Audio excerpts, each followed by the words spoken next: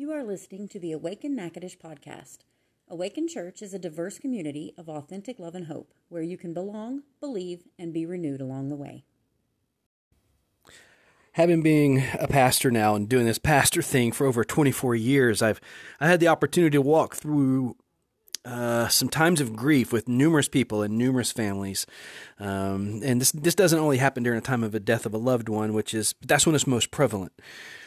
And you think about times of funerals and memorial services and just being there to pastor and speak at these moments. One family handled their grief by each writing a short note to the deceased. It was father, grandfather, friend, and each person wrote that wanted to wrote a short note, in which the funeral service was basically me sharing some scripture and a few thoughts, and then reading these notes from each family member to the deceased father, grandfather, friend. And it was quite beautiful, actually. I didn't know how it would work out. When I do services like this, I tend to let it go how the family wants it to go, and just am at their disposal. So I read these, and it was beautiful, and there was tears and laughter filling the room as I read each letter. And then the last letter came, and it was, get this, it was from the dog. It was from the dog. Obviously, somebody wrote it on the dog's behalf, from the dog's perspective. But you know what? It's the only time I've ever broken down and cried while I was speaking at a funeral, as I was speaking at any kind of memorial. And that's including my own grandmother, my mama. All of my grandparents have passed away, but I did speak momentarily at my grandmother's funeral and read her favorite psalm from the scriptures. And even then, you know, I loved her so much, still do. But the only time I broke down and cried was when I read the letter from the dog. So people deal with grief in all kinds of ways. So what are some ways that you can think of how people deal with grief? How do you deal with grief? Today, we're wrapping up our series, and we're looking at various ways we get wounded in life and how these wounds often leave scars. And while we may feel like it's a good idea right now to issue a trigger warning on this topic, the good news is we've been discovering that whatever scars we have, there is hope. And if you're dealing with grief right now, you're not alone. And in one way or another, we've all been scarred by grief. So we all know what it's like. So we're in John chapter 11 today. We're going to read one more story from the Gospel of John in this series of how Jesus met people in their woundedness, and how Jesus, how the scars from those wounds remind us that Jesus heals. And so John chapter 11 is where we find Jesus. He's been out doing amazing things like Jesus does. Like I always say, Jesus out doing Jesus stuff. He's been healing people, and he's been forgiving their sins. And a lot of people were putting their faith in Jesus, but there were others who were trying to arrest him and even kill him. And so that's the kind of the backdrop for this story. And it's in John chapter 11, beginning in verse 1. A man named Lazarus was sick. He lived in Bethany with his sisters, Mary and Martha. This is the Mary who later poured the expensive perfume on the Lord's feet and wiped him with her hair. Her brother Lazarus was sick, so the two sisters sent a message to Jesus telling him, "Lord, your dear friend is very sick." But when Jesus heard about it, he said, "Lazarus' sickness will not end in death. No, it happened for the glory of God, so that the Son of God will receive glory from this." So although Jesus loved Martha, Mary, and Lazarus, he stayed where he was for the next 2 days. And finally, he said to his disciples, "Let's go back to Judea." But his disciples objected. "Rabbi," they said, "only a few days ago, the people in Judea were trying to stone you. Are you going there again?" And Jesus replied, "There are 12 hours of daylight every day. During the day, people can walk safely. They can see because they have the light of this world. But at night, there is a danger of stumbling because they have no light." Then he said, "Our friend Lazarus has fallen asleep, and now I will go wake him up." The disciples said, "Lord, if he's sleeping, he will soon get better." They thought Jesus meant Lazarus was simply sleeping, but Jesus meant Lazarus had died. So he told them plainly, "Lazarus is dead, and for your sakes I'm glad I wasn't there, for now you will really believe. Come, let's go see him." Thomas, nicknamed the twin, said to the fellow disciples, "Let's go too and die with Jesus." When Jesus arrived at Bethany, he was told that Lazarus had already been in the grave for 4 days. Bethany was only a few miles down the road from Jerusalem, and many of the people had come to console Martha and Mary in their loss. When Martha got word that Jesus was coming, she went to meet him, but Mary stayed in the house. Martha said to Jesus, "Lord, if only you had been here, my brother would not have died. But even now I know that God will give you whatever you ask." Jesus told her, "Your brother will rise again." And yes, Martha said, "He will rise when everyone else rises at the last day." And Jesus told her, "I am the resurrection and the life. Anyone who believes in me will live, even after dying." Excuse me. "Everyone who lives in me and believes in me will never ever die. Do you believe this, Martha?" "Yes, Lord," she told him. "I have always believed you're the Messiah, the Son of God, the one who has come into this world from God." Then she returned to Mary. She called Mary aside from the mourners and told her, "The teacher is here and wants to see you." So Mary immediately went to see him. Jesus had stayed outside the village at the place where Martha met him. When the people who were at the house consoling Mary saw her leave hastily, they assumed she was going to Lazarus' grave to weep, so they followed her there. When Mary arrived and saw Jesus, she fell at his feet and said, "Lord, if only you had been here, my brother would not have died." Then Jesus saw her weeping, and he saw the other people wailing with her, and a deep anger welled up within him, and he was deeply troubled. "Where have you put him?" he asked them. They told him, "Lord, come and see." And then Jesus wept. The people who were standing nearby said, "See how much he loved him." But some said, "This man healed a blind man. Couldn't he have kept Lazarus from dying?" Jesus was still angry as he arrived at the tomb. A cave with a stone rolled across its entrance. "Roll the stone aside," Jesus told them. But Martha, the dead man's sister, protested, "Lord, he has been dead for 4 days. The smell will be terrible." Jesus responded, "Didn't I tell you that you would see God's glory if you believe?" So they rolled the stone aside. Then Jesus looked up to heaven and said, "Father, thank you for hearing me. You always hear me, but I said it out loud for the sake of all these people standing here, so that they will believe you sent me." Then Jesus shouted, "Lazarus, come out!" And the dead man came out, his feet and hands bound in grave clothes, his face wrapped in a headcloth. And Jesus told them, "Unwrap him and let him go." So we're going to dive into this story a little bit deeper today with this big idea. Death is a part of life and the grief that goes with it. With Jesus, you're never alone in your grief. Death is a part of life and the grief that goes with it. With Jesus, you are never alone in your grief. So let's talk about this reality that grief is a part of life, okay? And maybe you remember Charlie Brown, who would say "good grief." Like that's where, when I hear grief, I immediately think Charlie Brown saying "good grief." And I always wondered, what's so good about grief? Charlie Brown's famous cliche is an expression of surprise, dismay, disappointment, or any negative emotion. Good grief. How could it be good? And Charlie Brown is the definition of awkward and nothing ever goes his way. So it's a fitting catchphrase. Something happens and Charlie Brown says, "Good grief." When have you had a good grief moment? Something just happens and you're just, good grief. This is a good grief moment for Jesus and his friends. That they get the message that their friend Lazarus is very sick. And Jesus, who knows what he's doing, even when it doesn't make sense to us, waits a couple of days to respond. Lazarus has actually died when Jesus says, "Let's go back to Judea. Our friend Lazarus is dead. Let's go see him." And the disciples are like, "Good grief, Jesus." Good grief. Only a few days ago, the people in Judea were trying to stone you to death. Are you serious? In times of grief, it can be difficult to know the next step to take. Even for Jesus, grief is a part of life. And he is pretty adamant that they are going to go back, even though it's dangerous, because God is up to something in the midst of their grief. Lazarus is dead, and for your sakes, I'm glad I wasn't there, for now you will really believe. In times of grief, saying things like everything happens for a reason typically isn't really helpful, is it? I mean, we understand it comes from a heart of someone who cares and is trying to help, and I try to err on the side of when somebody says those kind of things, just to say, okay, yeah, that's true. Things do happen for a reason. And if we're being honest, we don't always know what to say in those moments like these either, do we? But Jesus, yes, with Jesus, everything happens for a reason. And everything happens for a reason, and that reason is life.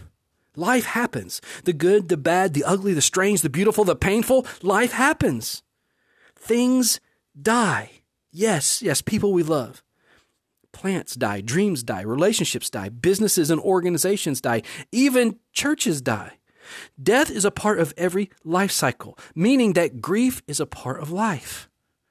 So death is a part of life and the grief that goes with it. But with Jesus, you're never alone in your grief. See, Jesus can relate to your pain.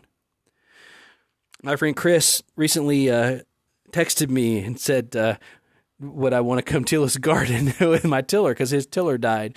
And we worked out a thing. The timing with his schedule in mind didn't work out for me to come and till his garden, but I definitely let him borrow my tiller. And I've been there a couple of summers ago, man. My riding mower died and I had this big yard and I mowed it all summer with a broken down push mower. When I say broken down, the push mower was busted up. But I had to do it. So when it comes to mechanical stuff breaking down, I'm no Mr. Fix-It, but I definitely can relate to your pain. How do you feel when someone can honestly relate to your pain? There's something about Jesus that I don't think we remind ourselves of enough. Jesus 100% can relate to what you're going through. This is beautiful. Jesus can 100% relate to what you are going through. Lazarus is a close friend of Jesus, and he's died. And Jesus felt that. And then he says to his followers, let's go see him. Here's where we get Thomas. He's one of the disciples. He speaks up. And have you ever heard of Doubting Thomas? Well, it's the same guy. Because after Jesus' crucifixion and resurrection, he had some doubts about the validity of the story of the other disciples that they had seen Jesus back to life because he wasn't there when Jesus showed up.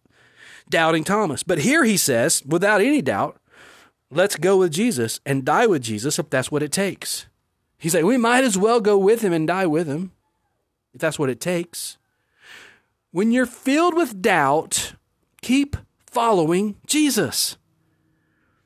Lazarus has two sisters, Mary and Martha, and they're all of them close friends of Jesus. And Martha runs out to meet Jesus. If only you had been here, my brother would not have died. Now, Martha makes a statement of faith, and Jesus gives her hope. Your brother will live again. And after she speaks with Jesus, Martha goes to get Mary, and Mary immediately went to him. The people gathered to mourn for Lazarus. They thought that Mary's going to Lazarus' grave to cry, so they followed her. That's what they're there for. They're actually paid to be there and mourn. And so Mary goes to the grave to cry. We go to the grave with her. But when Mary got to Jesus, she said the same thing her sister had said. If only you had been here, my brother would not have died. See, as Jesus saw Mary and Martha and all the people wailing in grief, the scripture says he was angry in his spirit. He was deeply troubled. He felt his own grief, and with unmatchable empathy, Jesus felt their grief just as much. And then Jesus wept. Jesus wept. Some of the people nearby made snide comments. Jesus healed a blind man. Couldn't he have kept Lazarus from dying? But then in verse 38, Jesus says, Jesus was still angry as he arrived at the grave. That's what verse 38 tells us that. Jesus was still angry as he arrived at the grave. There's a lot of speculation as to why Jesus was angry. I believe that here's the Messiah, the Son of God himself, right here in their midst. And outside of Martha, they don't even recognize it. They don't even recognize it. They're not even filled with actual grief. They're paid to be there and mourn. That's why Jesus is so angry. Jesus experiences every emotion that we do. Get that? Jesus experiences every emotion that you do. So don't ever feel like a supernatural God who is spirit could never understand what you're going through. That's Jesus, fully God yet fully human. We have a God who can relate to your pain. Every living thing has a life cycle, and death is a part of that life cycle. But not only can Jesus relate to your pain, here's the part you didn't see coming. Death is not the end. I look back and I mentioned speaking at my mama, Helen Nelson, funeral. I think of August and Helen Nelson and Jack and Lucille Joyner, my grandparents. All passed away years ago. But so many of their words and experiences live on for those of us blessed to be their family. In a way, this is the same when we lose a pet, or when we lose a job that we loved, or when a relationship ends. It's what we do with the experiences and memories that life goes on. See, there is life after death. How have you experienced life after death? How does a loved one live on with you? How does a relationship stay alive in your memories? How does a particular season that's ended and died, how does it live on in your life? Jesus has told Martha when she ran out to meet him, I am the resurrection and the life. Anyone who believes in me will live, even after dying. Everyone who lives in me and believes in me will never die. Do you believe this? Then at the cave, which served as a grave for Lazarus, she told him, or Jesus told them, roll the stone away. Not so he could go in and see Lazarus for himself, but so Lazarus could come out of the grave. In this life, you will experience grief. And typically you will go through stages of grief. And there's differing opinions on how many stages of grief there are, but there's 5 here that are pretty much agreed upon. There's 5. Some have like there's 7 or more stages of grief, but you kind of break them down. All these lists include these 5. First is denial. And these don't necessarily go in order either. Just clarify that. 5 stages of grief isn't one stage to the next, but these are the stages you go in. Denial. It's normal to rationalize overwhelming emotions. It's a defense mechanism that softens the initial shock of loss. Denial is a part of grief. Another stage is anger. Anger is as the pain of the loss takes hold. Man, we search for blame. We may feel intense guilt. We may often lash out at ourselves and others. This is where we have those Facebook posts that you know what I'm talking about that we shouldn't put there, but we do because we're in the stage of anger. We're in the stage of grief. That's anger. And then there's the stage of grief called bargaining. Bargaining is where we begin to think and have all these questions like, what if? What if this? What if that? What if this had been different? What if that had been different? Bargaining provides temporary relief from the pain. Bargaining provides a glimmer of hope and gives you time to adjust to the reality of situation. You're wrestling with it. That's what it is. Another stage of grief is depression. And this isn't the mental illness depression. This is an appropriate response to loss. If you've experienced a great loss, if you experienced the death of a loved one or even a family pet or a relationship has died and you're in depression, that is not bad. That is okay. It's an appropriate response to loss. It's part of grief. And this may look or feel like intense sadness. It may look and feel like trouble sleeping, loss of appetite, no motivation to do anything. You know what depression is. It's a part of grief. And then there's a stage of acceptance. It's a stage of grief, acceptance. And this isn't to say like you're okay with everything now. Acceptance isn't, okay, I'm okay, it's all good. Acceptance is accepting the reality of the loss and that nothing can change the reality. That's what acceptance. Acceptance gives you like, this is real. This is real. So Jesus calls, Lazarus, come out. And Lazarus comes out, wrapped up like a mummy. And Jesus says, unwrap him and let him go. That's one of my favorite parts of this entire story. Unwrap him and let him go. I can hear the joy that Jesus has been angry and sad, and now he knows that something's happening and it's going to change everything. And it does, by the way. Continue reading the story. And they were not only that they were trying to execute Jesus now they wanted to kill Lazarus too, because this was proof of who Jesus was. Unwrap him and let him go. What are you wrapped up in? What are you wrapped up in? Jesus wants to set you free. Where there is death, there is resurrection. It won't look like it did before, because what was before died, okay? Okay? Jesus has walked with you through the grief, and now Jesus says to whatever you're wrapped up in, unwrap him, unwrap her, let them go. Death is a part of life and the grief that goes with it. With Jesus, you are never alone in your grief. So here's the next step. Talk to someone. Talk to someone about your loss and your grief. Talk to a trusted friend or your pastor. Maybe you need to talk to a professional counselor. That's okay. That's good. But definitely talk to God. Definitely talk to the God who has not left you alone in your grief. Father, we come to you right now, and I don't know who's part of the congregation listening to this today, but I know we're all acquainted with grief. And for those times when we experience death of a loved one for sure, death of a pet, death of a situation in life, death of a relationship, death of a marriage, death of a job, a career. Father, thank you for walking with us through these things.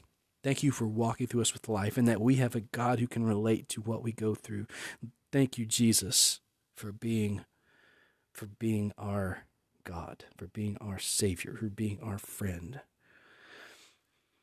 And now, Lord, for those maybe listening at this very moment who are wrapped up in grief, and they're in one of these stages of grief, and in whatever stage it is, it's Lord, you're right there with them. There's not a stage of grief that you're not acquainted with. There's not a stage of grief that we go through alone. And so, Lord, thank you for that. But also, Lord, I pray your healing. Healing, Lord, of the wounds that death and grief have caused. And that when we look back at the scars that are left, that we would look back and remember how you healed us. Thank you for healing us. In Jesus' name, amen. Thank you for listening to the Awaken Natchitoches podcast. It's our hope that you've been encouraged by today's message. Find out more about Awaken Church at awakenla.church or find us on Twitter, Instagram, and Facebook at Awaken Church LA.